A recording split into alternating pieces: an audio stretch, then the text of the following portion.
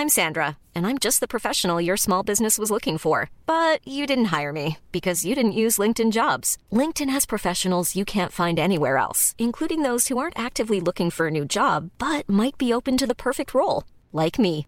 In a given month, over 70% of LinkedIn users don't visit other leading job sites. So if you're not looking on LinkedIn, you'll miss out on great candidates like Sandra. Start hiring professionals like a professional. Post your free job on linkedin.com/people today. Here's a cool fact.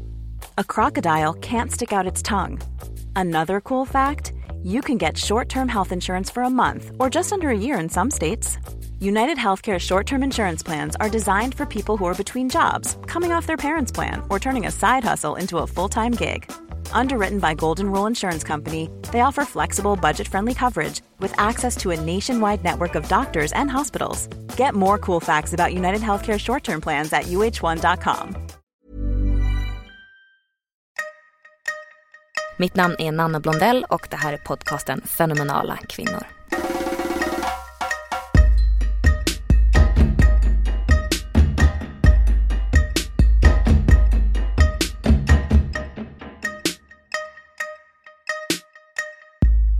Hon föddes år 1984 i Etiopien. Hon är en välkänd dansare som satte Sverige på kartan då hon 2010 var den första kvinnan i världen att vinna VM för Sverige ihop med Martha Nabuire på streetdance-tävlingen Just Debout i Paris. Det hela dokumenterades och resulterade i den guldbaggebelönade dokumentärfilmen Martha and Nicky. Hon har dansat i föreställningar på Riksteatern och Dansens hus och var med i den hyllade uppsättningen Svaret på Vällingby stadsteater.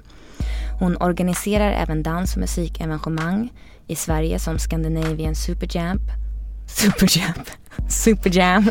Pump Up the Battle Tour, We're Jamming och mycket, mycket mer. Utöver detta har hon också fått prestigefyllda uppdrag som domare i flertal internationella streetdance-tävlingar. Hon koreograferar, föreläser och håller i workshop. Och hennes unika uttryck är erkänt och uppskattat över hela världen. Det är en ära att få presentera den fenomenala Nicky. Yay! Shit, vilket intro. Men du, vi backar tillbaka bandet lite. Var är du uppväxt? Stockholm. Södra Stockholm, söder om Söder. Kärrtorp, Bagarmossen, Skarpnäck, Gröna linjen, däromkring. Du bodde i lägenhet? Villa. Villa? Min pappa hade bott där sedan han var 9 år typ. Och har byggt på det här huset sedan dess typ. Oh shit. Så det är verkligen så här DIY-project hus. Har du syskon? Ja, en lillebror och en lillasyster. Var gick du i skola? Jag gick där i Kärrtorp, Skarpnäcksskolan. Och sen så i Bagarmossen. Och sen tänkte jag, nu vill jag se världen. Så började jag på Tyresö gymnasium. Tyresö? What the fuck? Sen fortsatte jag ut i världen. Men ja, det var lite känslan så här, jag vill ut från Gröna linjen. Och så var wow, kom hela vägen till Tyresö. Vad gick du för linje på gymnasiet? Samspråk internationell hette den. Man fick resa en gång om året. Det var the catch för mig. Det var det, ja. Jag höll på med dans och sånt där jättemycket då också. Och jag ville gå någonting kopplat till dans. Men alltså jag var så picky. Och jag tyckte att dansgymnasierna och sånt där som fanns omkring. Jag tyckte inte att det höll. Jag bara, nej, jag fattar inte grejen. Varför det? Vad var det? Alltså, då, när jag var den åldern, då kallade jag det för att jag tyckte att folk ljög när de dansade. Det kändes som att folk inte var ärliga på något sätt. De försökte dansa till musiken på något sätt som inte riktigt klickade och man försökte tvinga in moves och kändes som att folk inte riktigt var hemma i sin kropp eller i att röra sig till musik även fast folk var dansare. Och jag hade inte sett massa bra dansare så jag visste och jag hade någon referens att jämföra med. Det var bara en känsla på något sätt. Och jag ville verkligen dansa så mycket som möjligt. Men jag tyckte att folk här ljög med sin dans. Så jag bara, you are liars, jag åker till Tyresö and see the world. Fan vad roligt. Ja. Men när började du dansa? Jag vet inte. Jag har ingen så här, då. Jag har liksom alltid gjort det sen jag var liten. Jag har videos på mig när jag liksom dansar, innan jag kan prata. Så det var liksom, där började bara intresset för dans. Och som sagt, jag såg inte mycket folk. Jag hade inte MTV hemma ens. Grejer. Stackare. Det var hårda tider. Liksom VHS-band och man fick gå hem till kompisar och spela in Spice Girls videos och Tupac och allt vad det var. Och sen fick jag gå hem och titta. Men dansen för mig var mer någonting som jag bara var tvungen att göra. Eller var en del av dagen, av livet. Något som jag gjorde för att det var skönt. Det fanns ett uttryck där som bara ville Men ut så. hade ni mycket musik hemma eller spelade så mycket musik? Ja, det hade vi. Pappa var musiker, är musiker. Och då var han ännu mer aktiv. Han hade ett band, de hade sin replokal i källaren på huset där vi bodde. Och pappa älskade att dela musik med alla oss. Och jag lärde mig från honom att musik var någonting värdefullt. Och det fanns liksom stories och det fanns värde och det fanns massa i liksom musik. Så det kom verkligen hemifrån. Mamma var också konstnärlig. Hon jobbade på förskola. Men hon målade mycket. Och hon fotograferade mycket när hon var yngre. Eller när vi var små. Sydde kläder. Och var liksom kreativ på det sättet. Och de höll på där med huset. Och mamma ritade och målade. Pappa byggde det. Och det var mycket lek och fest. Och de tyckte om att ha folk hemma hos oss. Och vi gjorde allt möjligt där liksom. Det låter superromantiskt. Ja, men delvis så var det. Skulle du säga att du hade en lycklig barndom? Ja, det ska jag säga. Har du något minne när du insåg då, okej, typ det här vill jag syssla med, jobba med? Nej, inte direkt så här jobba med. Jag minns när jag liksom insåg att jag gillar dans ganska mycket mer än alla andra så här, runt omkring mig. I'm a nerd. Jag var 10 år och det var min mammas 40-årsfest. Och vi spelade musik och jag dansade. Alla dansade. Men folk liksom kom och dansade. Och sen så gick de och satte sig. Och sen så kom de och dansade lite och så gick de och satte sig. Och jag insåg att så här, shit, jag har stått här nu. Och samma skiva har spelats typ 10 gånger på repeat. Det är jag som tar om den igen och igen. Och jag har stått på dansgolvet och bara fortsätter. Det är någonting här. Jag har märkt att de vuxna liksom, de följde med mina rörelser. Mer än vad jag liksom följde efter dem. Eller jag bara dansade liksom. Men jag förstod där att det är någonting extra här. Jag gillar det här extra liksom. Mer än andra. Men fick du gå på danslektioner och sånt där som liten eller? Ja. Intresset för dans och den här liksom, nörderiet började innan det. Okay. Men jag började någon gång när jag var 12 år tror jag. Första dansklassen. Och vad var det någonstans? Det var på Söder. Annikas jazz- och hovdansskola. Big up! Big up till Annika. De hade street dance och street funk. Och jag bara, okej, jag ska testa det här. Och jag gjorde det. Och jag dansade där några år. Och sen så fick jag bli lärare där. Jag var 14 eller 15 eller något sånt där. Och det var ingen jättestor skola. Och det var lite systemet att så här, de bästa eleverna efter ett tag blev lärare. Ja, exakt. Alltså jag har typ ett minne av att jag har tagit en dansklass. Nej, jag tror inte du har gjort det. På Söder. Vi har gått på samma dansklass. Nej, du var lärare. Nej, jag var inte lärare. I swear to God. Vi gick i samma det var alltså samma grupp. Va? Ja. Och vi nu kommer det minne. Vi skulle göra någon så här slut så här, efter terminen är slut så gjorde man en show på så här Oscarsteatern tror jag. Och vi var Löv. Jag kommer ihåg att vi var Löv. Ja. Vi måste varit de enda svarta. Det var vi. Det är därför jag minns det jätteväl. Men det som jag har tänkt med dans, det är att det är jävligt dyrt. De här, alltså när man kollar på vad fan de kostar att gå en termin, det kostar mycket pengar. Så det är lite av en klass. Alltså du måste ha komma från rätt klass för att ha råd att bli riktigt duktig. I alla fall gå på dansklasser i innerstan. Ja, det är sant. För att jag gick på dansklasser, men vi dansade jättemycket där jag bodde. I Skarpnäck, Bagarmossen. Det fanns breakare, mina kompisar hade sitt breaking crew och alla dansade liksom, eller alla, de dansade, vi dansade och tränade på det sättet. Och utan den delen så för mig då finns liksom ingen dans. När det kommer till i alla fall hiphop och mer sociala dansformer än typ ballett eller kanske modern dans eller jazz nu för tiden, så är den sociala aspekten så stor och som kraftfull del av det. Så allt det här som händer utanför dansklassen är viktigare eller minst lika viktig. Och där finns det en stor kultur. Men hur hittade du ditt liksom, sociala dansnätverk? Alltså utanför storstan liksom. I orten finns den. Fanns då, finns idag och den lever fortfarande. Och det är där kan man ta dansklasser. Idag kan man ta dansklasser kanske idag i alla fall.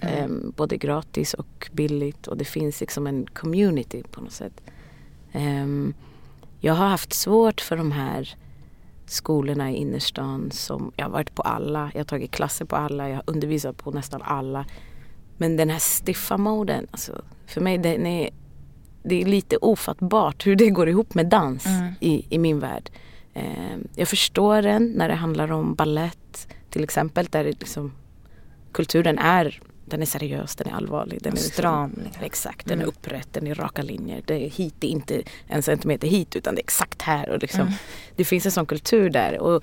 Men i allt det andra så förstår inte jag riktigt det när det kommer till hiphop eller någon annan social dans att det ska vara den moden. Så ja, jag har dragit mig ifrån många av de där ställena för att jag tycker att det är så stramt och dödar dansglädjen. Och det finns så konstiga regler, typ att man inte får dansa i korridorerna och typ sådana där saker. Vet, och det ska vara så tyst och man ska knyta sina skor. Och det går liksom inte ihop med vad i alla fall hiphop är eller streetdance är eller för mig ens vad dans är. För det är ett uttryck och det har ett liv, det har en form, det har en form som är olika också i många människor. Och det finns just det här spacet. Vad jag gillar just med dans och varför jag gör det själv tror jag, det är för att det finns space att kunna uttrycka sig själv. Uttrycka sig själv. Inte bara göra som alla andra gör. Vilket jag tycker är väldigt vanligt i vårt samhälle, här i Sverige till exempel. Man följer normen och man vill inte stå ut och man ska liksom lugn och jantelaga moda sig hela tiden och allt det där. Och med dans, det blir jättekonstigt när det får ta stor plats och vara liksom, vad ska man säga, den ledande eller den rådande kulturen i ett danssammanhang. Att alla måste vara exakt likadana och så. Helt synkroniserat. Ja, och i vissa sammanhang är det asnice och det är perfekt och det är precis det man vill åt, och i andra sammanhang är det inte det. Men hur började du med de här street dance battle grejerna? Ja, ja, det var någon gång, jag tror 2006 eller något sånt var mitt första battle, och då började battlekulturen ta form här i Sverige. Mer än i breakdance-scenen. Just det, för där har det ändå pågått. Exakt, länge. Och för mig var det...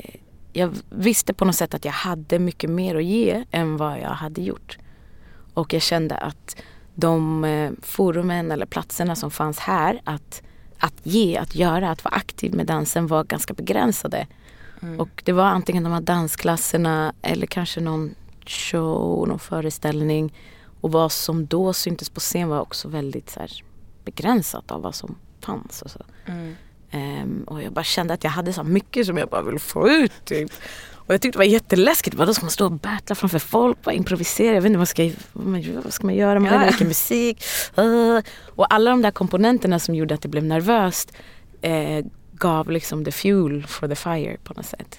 Och gjorde att jag gjorde saker jag aldrig hade gjort förut och aldrig kunde göra igen. Och när det var dags för mig att köra, jag har 1 minut att fylla eller att göra någonting, och det är som att jag blir så nervös att jag bara exploderar i den där minuten istället och bara får ut så mycket grejer. Och den nivån av energi hade jag svårt att komma till utan det sammanhanget. Det var som att det sammanhanget tog fram det på något sätt.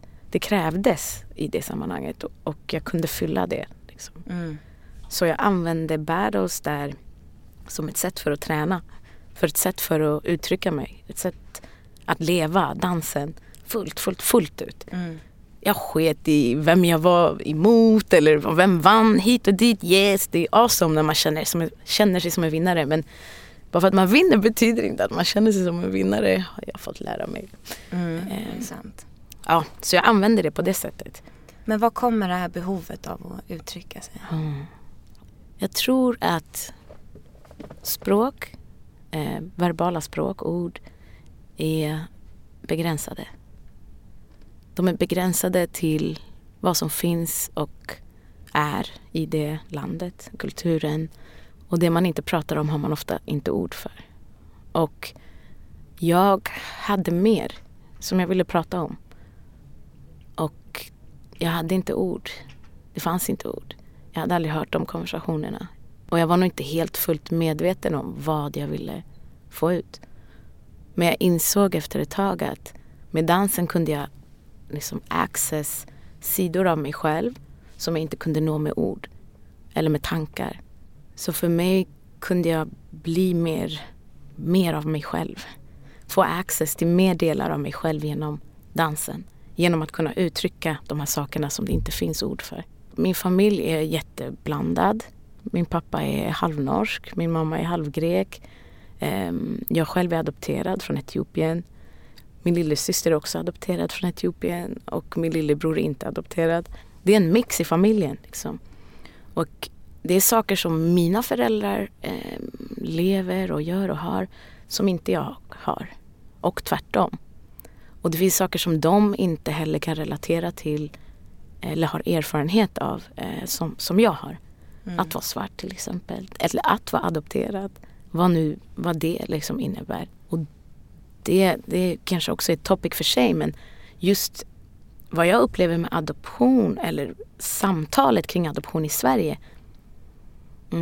När jag växte upp, jag förstod att det var något som folk blev lite ledsna av när man pratade om. Och typ ibland om någon berättade, för mig var det ju normal. Det var ju det enda jag var. Jag visste inget annat liksom. Nej.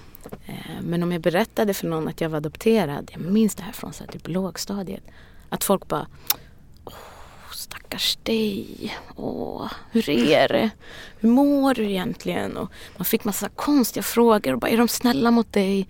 Slår de dig? Alltså så här konstiga frågor, och jag kunde inte riktigt fatta var det här kom ifrån. Så här, jag hade det skitbra, det här var min familj, så här såg den ut. Och andras familjer såg annorlunda ut. Det var liksom inget konstigt för mig. Men jag förstod tidigt att det var konstigt för andra. Och då blev det så här, okej, men jag ska inte skapa dålig stämning här då. Börja prata om det. Eller bara jag säger det, jag behöver inte ens börja prata om vad det är eller hur det känns. Eller så skapas det en stämning liksom. Så det tror jag, så här i efterhand. Men vad tänker du om, bara för att vi pratar om det nu, men om de här diskussionerna om adoption idag? Att många är så extremt kritiska till det. Det är jätteintressant. Jag känner att jag har typ disconnectat mig ganska mycket från så här, att vara adopterad och vad bilden av att vara adopterad är. Och kommit tillbaka till det nu. Typ.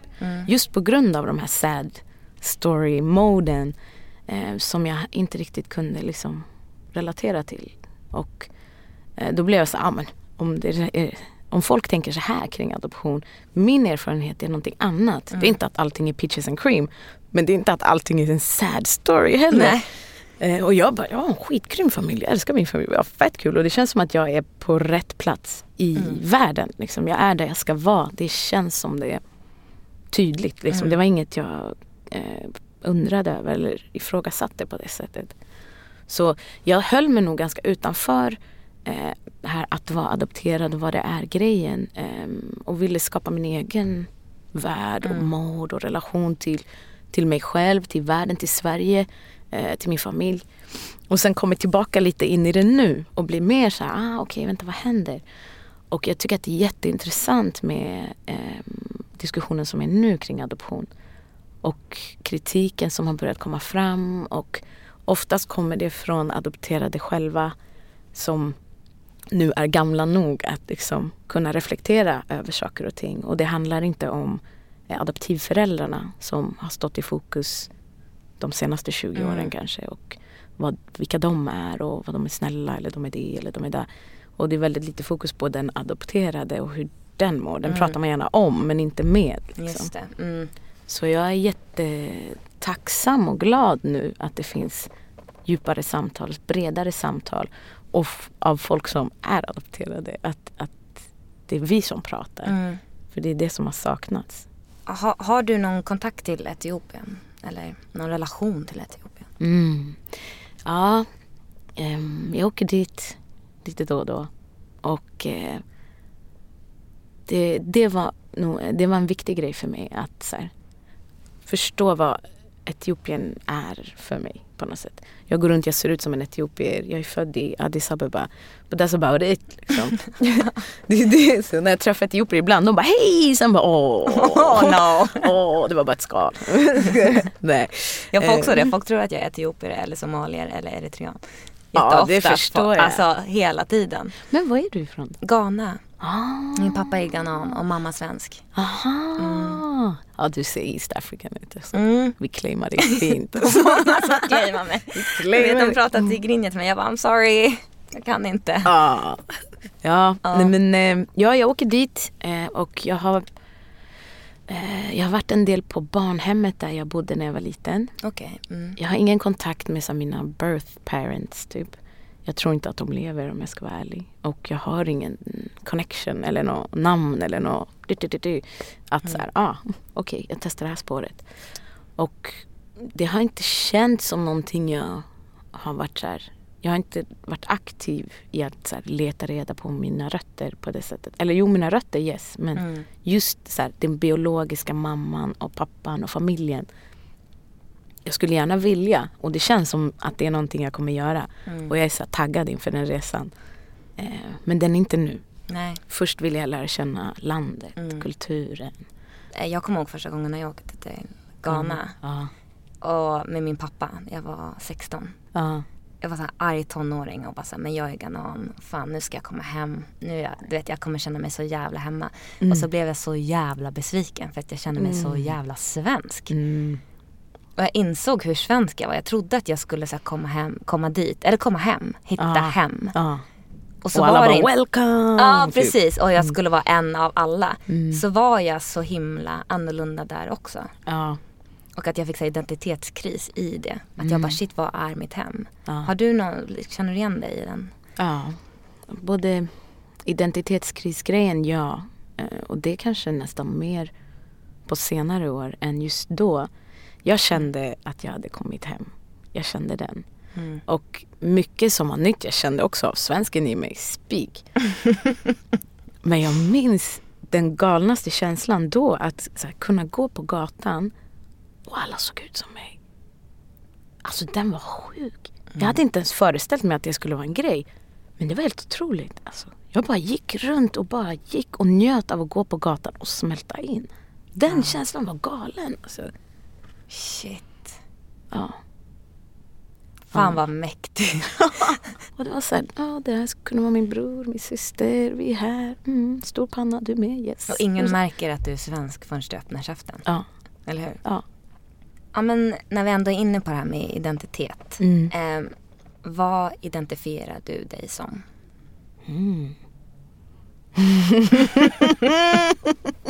Alla blir så här, vad fan menar du? Exakt. Precis vad jag tänkte. Wow. Det känns som att jag vill gå 2 vägar nu när jag svarar den här frågan. Den ena har många labels och namn. Och den andra har typ inga labels och namn. Kan jag välja båda vägarna? Du kan välja båda vägarna. Svensk i många fall. Grekisk i många fall. Etiopier. Dansare. Och sån här. Kan jag fortsätta lite till? Ja, det är väl kanske de främsta. Men om jag väljer den andra vägen som känns kanske mer riktig. Då, alltså jag är citizen of the world. På riktigt. Och jag är mer som en nomad. Jag har ingen plats som är min plats. Alla platser är min plats. Och ingen plats är min plats. Och det känns som en mer själslig väg. som jag kanske var tvungen att ta eller blev pushad till för att slippa alla de här titlarna och adopterad och allt det här som är någonting men som betyder olika saker för alla människor. Jag var tvungen att hitta min egen identitet och har rest som barn i senaste 10 åren. Och det har gett mig att jag har blivit tryggare i mig själv och jag har hittat hem i mig själv. Just det. Som att man går ut och ser världen och sen så inser man att hemmet är typ där inne i sig själv på något sätt. Exakt. Hur kom du dit? Mer än bara så, jag reste, var det att du träffade andra kulturer, träffade andra människor eller insåg att folk är mer lika än olika eller... Jag ska inte stoppa ord i din mun. 1000 exempel, vad är det eller det? Nej, jag tror just för att jag har rest mycket just med dansen och det här uttryckandet och gjort det. Jag har inte bara varit där och tittat och varit åskådare och bara, fint det är herrarna. Utan jag var där, jag har varit på olika platser och varit väldigt aktiv. Både med att ge från mig själv, uttrycka mig själv, men också ta emot från folket. Och det blir liksom en direkt kontakt. Ibland vi kan inte samma språk, vi fattar inte varandra, men vi fattar varandra. Vi dansar tillsammans och vi har konversationernas mamma. Alltså. Och det också gör att kanske inte bo på ett all inclusive hotell där man liksom är lite avskärmad från kanske platsen. Jag har ofta bott hemma hos folk, käkat med morsan, mormors mat, hunden på gården. Och det blir en annan direkt connection, typ en sån mänsklig connection som har varit så värdefull. Och att kunna hitta mig själv eller vara mig själv i alla de här olika situationerna. Allt från så här svåra ställen som typ Israel eller små byar i Ryssland till Sydafrika, till Etiopien, till Kuba, Jamaica, Japan, alltså allt möjligt. Att liksom kunna vara mig själv och uttrycka mig själv fullt ut i alla de här platserna, i alla de här olika kontexterna har verkligen, så här, vad ska man säga, gett till min själ, inspirerat mig, alla de här platserna och sen också fått den att växa. För att jag försvinner inte, jag försvinner inte när jag kommer till ett annat land och blir en åskådare och inte där och ger, utan tvärtom. Jag blir charged när jag kommer till ett annat land. Och är där som en åskådare men aktiv och kan vara med och ge och påverka och vi kan ha en give and take mode. Liksom. Ett utbyte. När jag lyssnar på dig nu så tänker jag så här, shit vad du är modig. Har du alltid varit modig? Ja, alltså jag vet inte om jag alltid har varit modig men jag tänker inte på mig själv som modig. Och jag gör de där grejerna, jag blir nervös och jag blir så okej, hur ska det här gå? Och det har hänt att jag liksom hamnar på platser där man bara what the fuck, alltså, shit, vad är det som händer? Så det händer ju liksom. Men att kunna klara sig i de situationerna och inte panika. Och jag har tränat på att inte liksom oroa mig för saker som inte har hänt. Och lita på att okej, jag ska till det här landet nu. Nice, okej. Jag hoppas på att se de fetaste grejerna. Jag hoppas på att ha skitsköna moments. Jag hoppas på att träffa tungt folk som jag kan vibe och connecta med. Och jag säger så här till mig själv varje gång innan jag åker på en resa. Och då känns det som så här, okej, jag litar på mitt ord. Men jag tänker ändå så här, danscommunityn, man ska säga, är ju så här, den känns som väldigt så här, öppen, fri, multicultural, alltså människor från hela typ av världen. Att det inte är så himla mycket rasism i det. Men har du mött rasism inom dansen? Ja, absolut. Framförallt här i Sverige. Okej. Då är det väl kanske som mest, tror jag. På vilket sätt? Alltså, här det finns så mycket strukturell rasism i Sverige. Alltså i alla våra institutioner. Så när jag jobbar med institutioner här så möter jag det dagligen. Och det är allt från liksom personangrepp eller till strukturerna som de har. Och är så här, alla är välkomna. Så när man kommer dit så visar det sig att det inte alls är så. Det är bara att se på vilka som får ta plats och gör det. jag har liksom lämnat Sverige mycket på grund av det här. För att jag känner att det inte funnits space för mig att kunna uttrycka mig så här ärligt och fullt. Utan man får komma innanför dörren kanske. Och då får man liksom, rör dig på det här sättet. Eller verka på det här sättet. Och det är väldigt avskalat och trångt som fan. För mig i alla fall. Och jag tycker att det är skittråkigt. Och nu har jag lite kommit tillbaka till Sverige och är lite mer aktiv i de sammanhangen och frågorna och pratar om det mer än vad jag gjorde förut. Då kunde jag bli så här, nice att komma in och sen bara, nej, man får inte ha skor på sig när man okej, men den här dansstilen, då har man inne skor liksom. Nej, okej. Man får inte ha musik. Okej, men den här dansstilen, vi använder musik liksom. Nej, okej. Nej, man får inte se ut på det här sättet, man får inte ha de här kläderna. Men det är de här kläderna man använder i den här dansstilen. Det är mycket de sakerna. Och när det kommer till att vara professionell dansare, om du inte håller på med samtida dans, då är det svårt i Sverige. Alltså, att liksom antingen få stöd, finansiellt stöd. Eller vad menar du med samtida dans? Samtida, modern dans. Same. Okay. Sorry alla samtida där ute. Modern dans är någonting, samtida är någonting liknande. Okej. Jag förstår att de använder det uttrycket. Så jag håller mig till det. Det är ganska sorgligt. Ja, det är det. Faktiskt. Och att man inte får ta sin plats här. Men det har lett till fantastiska platser, antar jag. Ja, absolut. Och jag har försökt vara hemma nu ett år här. Alltså jag har rest också. Men så här, vara här och försöka vara verksam här. Och det är hårda tider. Alltså. Man måste, i min upplevelse, jag kan inte vara där och bara dansa. Utan jag måste säga, okej, ska vi prata om strukturell rasism först? Okej, och så måste göra så mycket förarbete bara för att få ett space att göra min egen grej. Jag behöver inte ens göra det med andra eller åt andra eller för andra.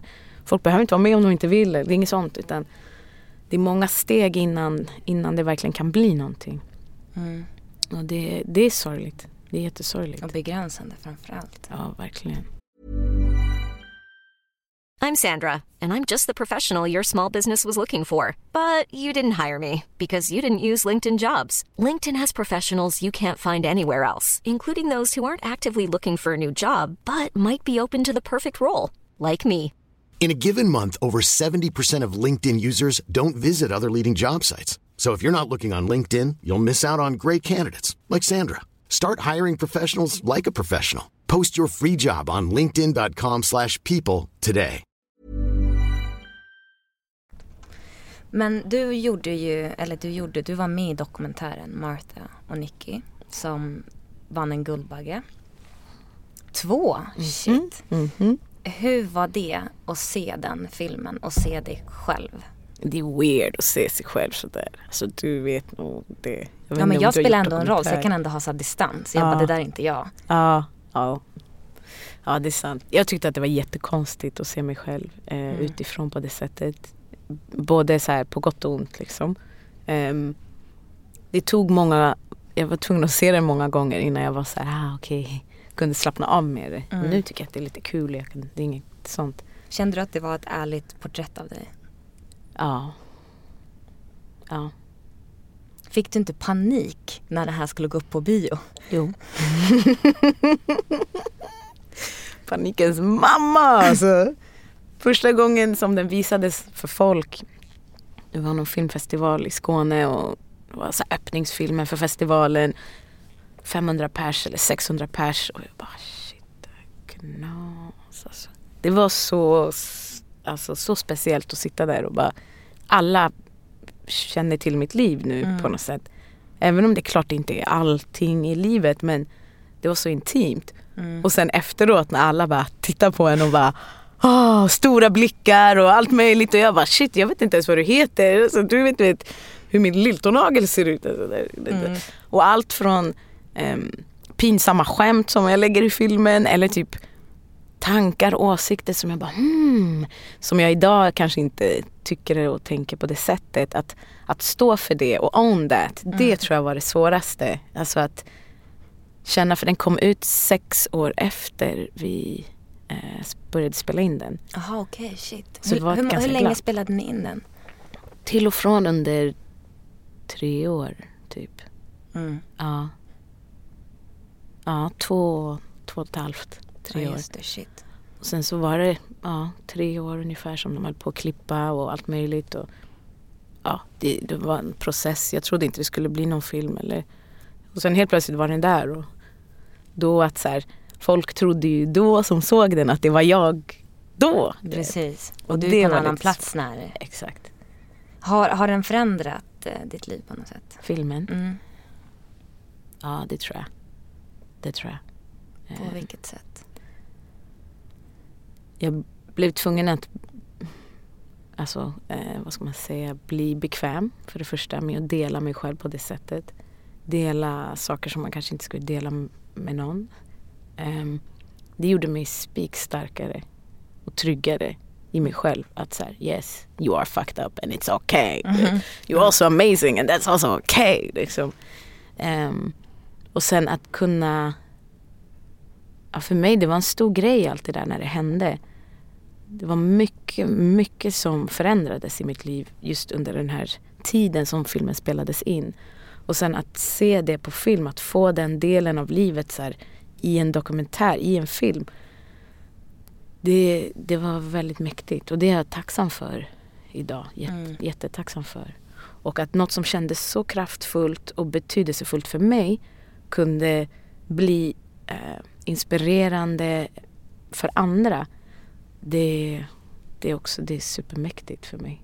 Och det gör filmen, alltså den reser mer än vad jag gör idag, den här filmen. Alltså den har sitt eget liv. Jag kommer ihåg när den hade premiär i Stockholm. Och bara hela min Instagram var bara fyllt med så här Martha, Nicky, folk bara grät. Och det var så här emojis, tårar. Folk var helt i chock av den. Den hade ju verkligen en stor impact på människor. Och den öppnade ju upp för street dance och battle dance som man hade varit ganska så tyst om i Sverige. Man bara, shit, det här existerar. Ja, exakt. Det är fantastiskt. Ja, verkligen. Har du känt av att den filmen har öppnat upp den världen i Sverige på något sätt? Att det liksom har blivit större sen den filmen kom, eller? Jag vet inte om det har blivit större, men Sverige har blivit mer medveten om att den existerar. Och det kändes verkligen som en dörr som öppnade upp så här.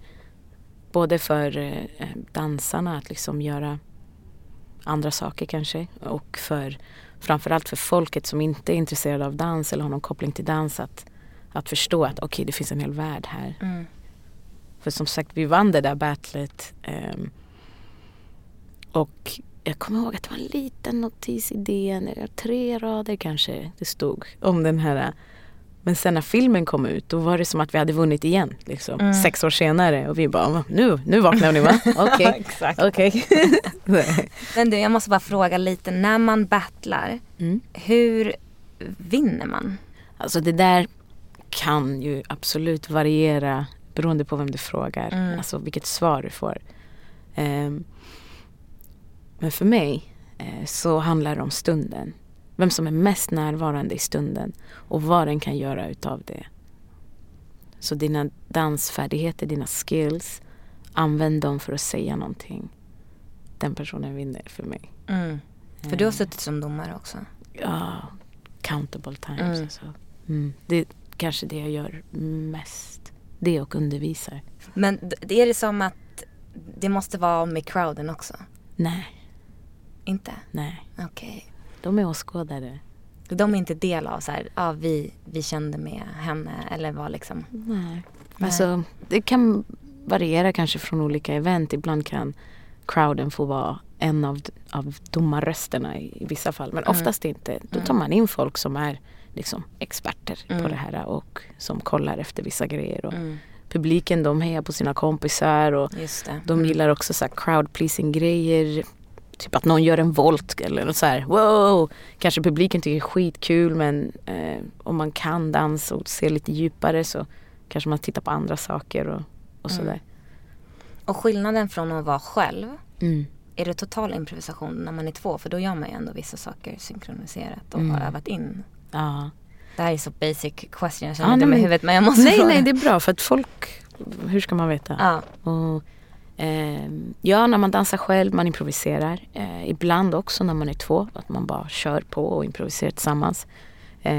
Och ibland så gör man liksom koreografier som man har bestämt innan. Olika steg som man gör tillsammans. Liksom. Och musiken får man inte bestämma själv heller. Nej. Så allt det där måste sitta.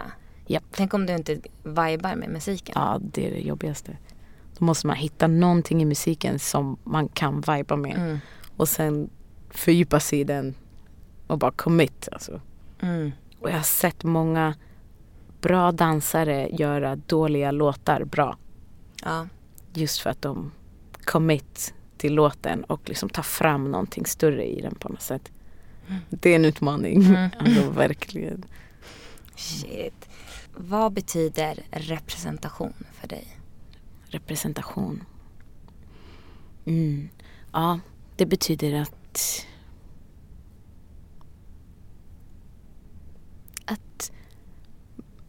vi som människor finns representerade inte bara hos oss själva men hos varandra. Och det kan vara i sätt att tänka, sätt att jobba, sätt att prata. Men ja. Har det varit viktigt för dig med representation? Jätteviktigt. Och jag tror att jag har saknat representation av folk som ser ut som mig, svarta kvinnor i Sverige. Det är också en av anledningarna till varför jag har sökt mig utomlands. För att tänker att det finns ingenting här för mig, för vi syns inte. Har det någon person som har så här betytt mycket för dig, som har kanske representerat dig eller sett ut som dig? Det känns roligt, men när jag var liten, jag vet inte om jag var så... Nej, jag ska inte ursäkta det. När jag var liten så var det många som tyckte att jag såg ut som Kayo.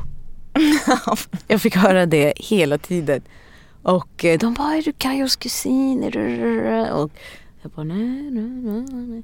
Men då var det så här, det var något som en person som folk hade en positiv liksom connection till. Och bara, är du hon? Och hon fanns, hon syntes i media, hon gjorde grejer och gjorde olika saker. Och jag har inte tänkt på henne som någon som har inspirerat mig genom livet på det sättet. Men hon var närvarande, hon har funnits närvarande i mitt liv mer än vad hon tror. Och har nog gjort mer för mig än vad jag tror, om jag ska vara ärlig liksom. Hon var ju en av dem, jag minns också Kayo. Mannen bara, shit, för man såg de få som fanns, de visste man vilka det var. Absolut. Oavsett om man träffat dem eller inte, man bara, där är hon och just det hon. Liksom. Men du har någonting som påminner om Kayo. Ja, det är någonting alltså. Kanske ska hitta på någonting ihop. Ja, Kayo, om du lyssnar. Hon dansade ju. Ja. Men berätta om svaret ni gjorde på Vällingby stadsteater. Hur kom det sig att ni gjorde den? Aisha Kerashi som jobbade där då, hon ville hitta på någonting. Hon pratade med mig och vi bara, vad ska vi göra? Så tog vi in Imenella i bilden och vi bara, vad ska vi göra? Och vi bara babblade om att vi ville göra någonting och vi bara babblade om vad ska vi göra? På vilket sätt? Vad vill vi prata om? Och det var alltså timmar. Vi satt till 4 på morgonen och bara blablabla. Så många dagar. Och insåg i slutet att okej, våra stories, och då utgick vi från svarta kvinnor, våra stories, de hörs inte. Jag vill själv höra mer av andra svarta kvinnors stories. Vilka de är, vad de gör, deras liv. Och vi tänkte men vi börjar med oss själva. Delar. Och så sa vi bara vad skulle vi vilja säga till vårt 14-åriga jag? Vad skulle vi vilja att den av oss skulle veta liksom. Och vi utgick därifrån. Och efter det hittade vi liksom, då föddes hela svaret ur den frågan på något sätt. När jag såg den, jag var ju helt knäckt efteråt. För det var som att den var till för svarta kvinnor. Eller jag kände att det här är till för mig och inte på ett educational vis, utan det var så mycket osagt och mellan raderna. Det var jag behövde inte bli utbildad, utan det var bara känslor, upplevelser. Och det var det som var mäktigt att få se den. Nice. Den kändes inte pleasing. Nej. Och det tror jag att jag nog typ aldrig har upplevt som publik. Eller på scen heller. Ja. Det var mäktigt. Att så här, vi gör inte det här för att visa er och utbilda er om svarthet eller vem jag är, utan att det var bara så här, det var konst. Jag vill uttrycka mig. Och sen spelar det ingen roll hur det landar, utan så här, det här är mitt sätt, det här vill jag säga. Ja. Eller uttrycka. Shit, vad mäktigt. Vad nice. För att det var så. Det var det vi ville. Och vi ville att svarta kvinnor skulle komma dit och känna sig som att det här är för oss. Och vi använde liksom referenser som svarta kvinnor känner till. Exakt. Och vi hade insett att vi har fått lära oss andras vita mäns referenser, kvinnor, allt möjligt. Vi kan dem, vi vet dem, för vi måste lära oss dem för att kunna överleva här och vara och verka och vara aktiv. Men tvärtom nej. Och vi ville inte heller prata till vita nödvändigtvis och bara kolla, så här känner vi, det här vet inte ni om. Nej.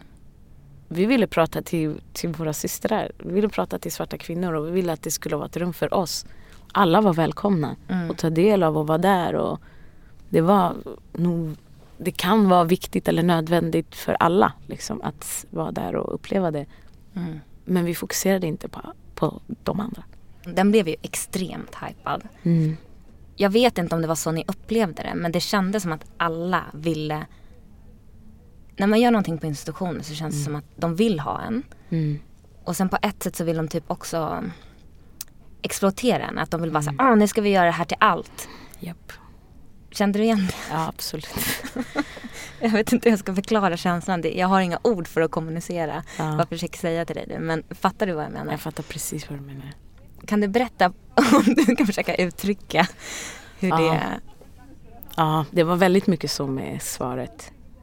I början så när vi bara pratade om vad vi ville göra och sånt där, innan vi berättade det för någon annan på institutionen, när vi bara pratade mellan oss själva, det skapades en liksom lite oro på institutionen om så här, okej, men vänta, vad ska de här tjejerna göra nu? De har inte riktigt sagt vad de vill göra. Vad kommer det handla om? Och så vi fick mycket kritik, eller vi fick kritik från cheferna i huset om att, alltså uttalat så här, väldigt uttalat rasistiska grejer om att men ska det vara så här svart? Ska vi göra så mycket svarta saker där i Vällingby stadsteater? Ska det vara så mycket grejer? Och det fuelade vår fire till att säga, vi ska absolut göra det. Liksom. Och det var snack om att det skrämmer svenskar. Och det blir så här, okej, en till fråga, vilka är svenskar och vilka är inte. Alltså det var de här samtalen fanns i huset. Och det var inget som gick direkt till oss. Men vi fick höra liksom. Det nådde fram. Och när vi sen ska liksom, föreställningen är färdig och vi ska köra, den säljer slut innan premiär. Alla föreställningar sålde slut. Just Vällingby stadsteater där vi var, de hade aldrig gjort det förut. Jag förstod, sålt slut alla föreställningar innan premiär. Så för dem blev det så här, vänta, oj, allt det här vi har varit nervösa över nu, vänta, nu händer det någonting här. Och när de märkte hur den föreställningen mottog sen, liksom, och vad hypen som kom med det, då blev det så, okej, men vi sätter in extra föreställningar, vi gör en turné nästa år, vi gör det här, extra bänkrader, här, flera intervjuer, kan ni göra någonting här på plattan, kan ni göra någonting här?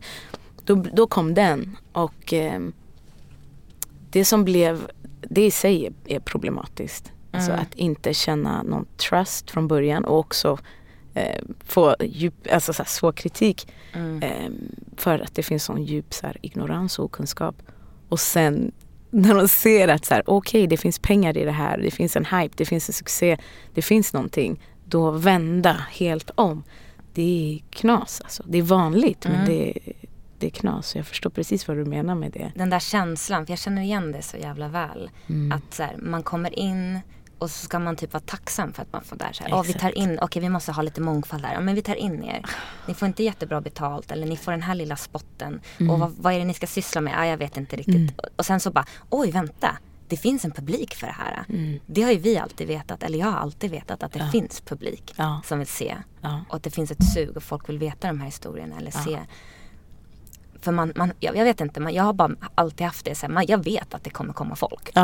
Men ni vet inte det. Och sen när det gör det, då bara ut med er bara. Då ska man bara liksom ha. Och då känns det, för en stund känns det som att så här, okej, men nu är vi supportade här och vi jobbar tillsammans. Men sen så går det snabbt över till den här vi ska ha mer, babam. Och innehållet och meddelandet är inte så viktigt. Det är bara att det tar in pengar, det tar in folk, det blir en succé på något sätt. Och då jobbar man vidare på det spåret. Och för oss, vi stod där och hällde ut, alltså vi hällde ut våra hjärtan. Alltså. Och vi grät på scen varje föreställning. Det var inte något som vi fejkade eller så tränade. Ingen av oss är skådisar. We don't know how to do that shit. We just live, du vet. Och dela det där. Och det blev väldigt tungt att göra det dag efter dag efter dag. Så här. Vi jobbade med liksom internaliserad rasism. Ens egna tankar om sig själv. Kopplat till rasism. Och bara det ämnet är så här, det är scary. Det är fett tungt för att vi bär på mer saker än vad vi tror och än vad vi vill liksom. Och att rensa det fett bra och nödvändigt och stärkande, men att hälla ut det på scen dag efter dag efter dag och ha mycket improvisation som bara utgår från en känsla, från den känslan. Alltså vi höll på att dö efter ett tag. Alltså, vi gjorde typ 20 föreställningar gjorde vi. Det var hälften av vad som var planerat. Sen så slutade vi. Vi klarade inte av den här superhypen samtidigt som vi höll på att dö, du vet, inuti. Bara, man ger allt liksom. Jag måste gå till min sektion i den här podden som handlar om hår.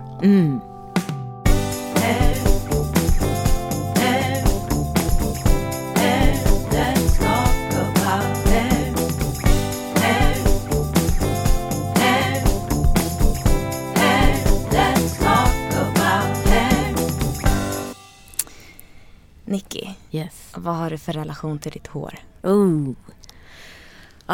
Nice. Jag ser ditt smile, I know what you're thinking. Jag älskar att prata om hår. Varför? Jag vet inte, jag är besatt av hår. Det är typ så stor del av mitt liv. Och har alltid varit. Shit. Jag håller med. Co-signar på den fint alltså. Okej, min relation till mitt hår.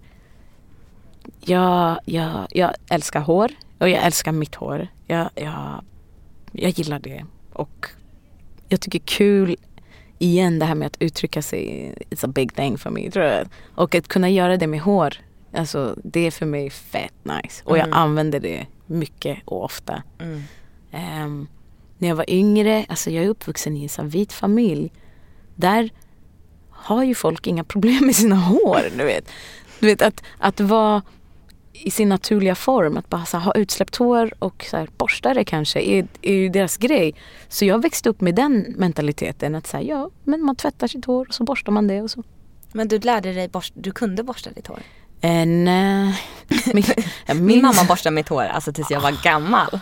Min mamma borstade mitt hår också länge. Alltså fy fan vad det gjorde ont. Hon visste ju inte vad hon gjorde, du vet. Hon bara knas. Man har ingen känsla kvar i håren. Wow. Ja, och sen min mamma, hon var tung för att hon lärde sig att göra flätor. Hon lärde sig fläta in löshår, göra box braids, allt möjligt. Och jag ville ju ha de här grejerna och hon bara okej, men vi kör liksom. Fan vad grymt. Så det var jättenice och jag kände liksom en frihet i det. Så jag minns första gången jag vågade ha utsläppt hår. Jag var typ 20 eller 19 tror jag. I London. Förstår du, det var inte ens i Sverige. 19 år, då vågade jag utsläppt hår första gången. Och jag hade jag var bada eller någonting. Och när jag skulle gå tillbaka, då hade jag tappat min tofs. Och jag bara, fuck, det är kört alltså. Det är över, vad ska jag göra? Jag bara, jag har ingen luva, jag har ingen mössa, ingenting jag kan använda. Så jag bara, Okej. Jag går hem från poolhuset, simbassängen med utsläppt hår. Afro, boom. Och det funkade. Och efter det började jag ha det mer. Och mer och mer. Och sen, så, efter det då var det kört. Nej, sen bara embracerar du det. Ja. Men har du permanentat ditt hår eller så någon gång? En gång. Jag var 12 tror jag. Och jag bara, wow. Vilken dröm att få ett rakt hår. Så här, wow. Det var så häftigt att det skulle ligga ner så här. Hänga ner från axeln. Så. Ja. Den känslan. Man kunde vifta det i vinden och sånt där. Jag bara, wow. Men alltså, jag gillade inte riktigt den grejen. För att alltså, kemikalierna och allt det där blev knas. Jag fick någon liten så här gegga-dutt. Vad heter det? Jag fick lite sånt i nacken. Och jag fick så här, ett sår, alltså det frätte sönder min nacke. Jag hade sår där i så här typ en månad. Alltså, jag bara, what the fuck är det här? Det här är helt sjukt. Vad lägger folk i sina hår? Du vet, det går inte. Ja, du fick ändå den känslan att så här, det här är inte bra. Ja. För det är ju gifter. Ja. Men jag tror att jag fattade det just för att jag fick det på min hud. Och såg vad som hände då. Vad fräta bort huden. Det var knas. Och det var bland de konstigaste såren jag haft också. Jag bara, vad är det här? Alltså, det är helt sjukt. Folk är galna. Jag tycker inte hålla på med det här. Så du slutade med det? Du gjorde det bara en gång? Ja. Shit. Och jag tror om jag hade en annan... Liksom, om min mamma inte var vit. Och om hon hade liksom sin relation till sitt hår. Och lärt mig allt vad det nu innebär. Jag tror det hade varit väldigt annorlunda. Och på det sättet så... Att vara naturlig var liksom standard. Även om jag naturlig inte var standard. Precis. Men så fick jag ändå med mig en del av det. Liksom, genom att vara i en vit familj på det sättet. Hur sköter du ditt hår? Idag? Alltså kokosolja. Ja, det är så. Jag använder det till allt. Men framförallt i håret. Jag flätar det på nätterna. Du flätar själv? Ja. Okay. Alltså på natten så brukar jag göra typ 3-4 inbakade flätor. Och så lägger jag en scarf. Och så sover jag. Oftast så. Och sen, hur ofta tvättar du ditt hår? Kanske en gång i veckan. Ja, samma här. Och om jag har flätor, det kan bero på vilken frisyr jag har också. Om jag har inbakade flätor så gör jag inte det till det. Men du gör ofta sina egna frisyrer, eller? Nej, inte när de är så advantics. Nej. Jag tänkte bara, damn girl, jag har sett dina frisyrer. No. Jag hade en roommate förut som var skittung på att fläta. Och hon och jag brukade leka. Och jag bara typ ritade grejer och bara, vad tror du om vi testar så här? Hon bara, vi kan testa. Så gjorde vi liksom hår. Så jag går till kompisar eller till salonger. Hur mycket pengar skulle du säga att du lägger på ditt hår? Wow. Egentligen inte så mycket. För det är kokosoljan som är standardgrejen som kanske tar mest. Jag använder inte så mycket produkter till mitt hår. Så. Och jag känner alltså det känns som att jag lär mig jättemycket typ nu senaste året så här, om hur jag faktiskt vill sköta mitt hår eller behöver sköta mitt hår. Så I'm still learning vad som verkligen är bäst för mitt hår. Just det. Hur man ska få den här skiten att växa. Alltså, alltså hår, det är samma för mig. Jag lär mig sjukt mycket. Jag har ju oftast platthångat hår, men inte permanentat. Men jag har ju skitsvårt att ha utsläppt i naturligt. Alltså it looks fucking nuts. Och folk bara, men det är så fint! Typ, och man bara, du har ingen aning om hur det ser ut. För jag har inte jämnt. Det är en annan grej också. Det är inte jämnt, alltså det är inte jämnt frissigt eller jämnt lockigt. Det är helt olika. Men vad tycker du om natural hair movement? Alltså jag älskar natural hair. Och jag känner mig identifiera mest med det. Liksom. Och jag är jätteglad att se det hända. Och se att det blir mer vanligt. Och det känns som att ett tag sedan, alltså när det kom och folk var så natural embrace, då kunde det bli också mycket så här kritik mot dem som inte var natural. Och det känns som att vi har kommit förbi det nu. Många i alla fall. Och då Det är då det kan bli någonting på riktigt, känner jag. Alltså att, så här, att vi kan embracea alla olika former av hår. Och sen också alltså svarta kvinnor och våra hår. Kolla historiskt bak. Alltså, det är helt otroligt. Vilka konstverk vi skapar alltså. Nu och 100 år sedan, 200 år sedan, 300. Alltså, du vet, det är helt sjukt vilka freaking konstverk det är. Och vad det betyder. Alltså, om man går back, alltså, du vet, det finns också idag. Alltså, beroende på vilket hår du har, det säger vilken tribe du tillhör. Eller om du är en elder, eller om du är gift, eller om det är något annat. Alltså, det är ett språk, det är ett uttryck också. Och det för mig är så mäktigt. Och det finns så mycket bara kunskap och allt möjligt bara i hår. Och vi har alltid hållit på med hår, svarta kvinnor. Ja. Det är också någonting som i alla fall de som väljer att visa sitt hår om man inte har slöja, som sammanför oss. Ja. Ja. Vårt hår, alla har en relation till sitt hår. Ja. På något sätt. Ja. Finns det någon kvinna som du skulle vilja tipsa lyssnarna om? Jag kan berätta om en som har inspirerat mig väldigt, väldigt mycket. Hon heter Marjorie Smart. Okay. Hon är dansare också. Hon var den enda som fanns på något sätt. Som är äldre, eller hon var äldre. Hon gick bort nu för 2-3 år sedan. Och hon var bara en sån bright soul. Alltså. Det finns jättemycket fina intervjuer med henne på YouTube. Marjorie Smart. TH på slutet. Bra. Och också om man vill se henne dansa, bara det är också så här, it tells so much story when she moves och vad hon gör. Så Marjorie. Fett, henne ska jag kolla upp. Du Nicky, vi måste sluta. Men tack snälla för att du kom hit. Det var skitfint att få prata med dig. Yes. Och tack för att jag fick komma. Tack för det.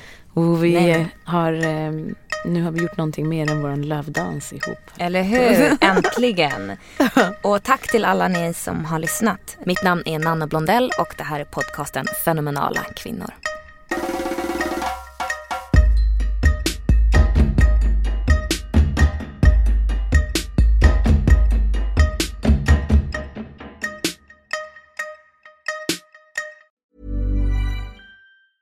Even when we're on a budget, we still deserve nice things. Quince is a place to scoop up stunning high-end goods for 50 to 80% less than similar brands. They have buttery soft cashmere sweaters starting at $50, luxurious Italian leather bags, and so much more. Plus, Quince only works with factories that use safe, ethical, and responsible manufacturing. Get the high-end goods you'll love without the high price tag with Quince. Go to quince.com/style for free shipping and 365-day returns. Planning for your next trip? Elevate your travel style with Quince. Quince has all the jet-setting essentials you'll want for your next getaway, like European linen, premium luggage options, buttery soft Italian leather bags, and so much more. And is all priced at 50 to 80% less than similar brands. Plus, Quince only works with factories that use safe and ethical manufacturing practices. Pack your bags with high-quality essentials you'll be wearing for vacations to come with Quince. Go to quince.com/pack for free shipping and 365-day returns.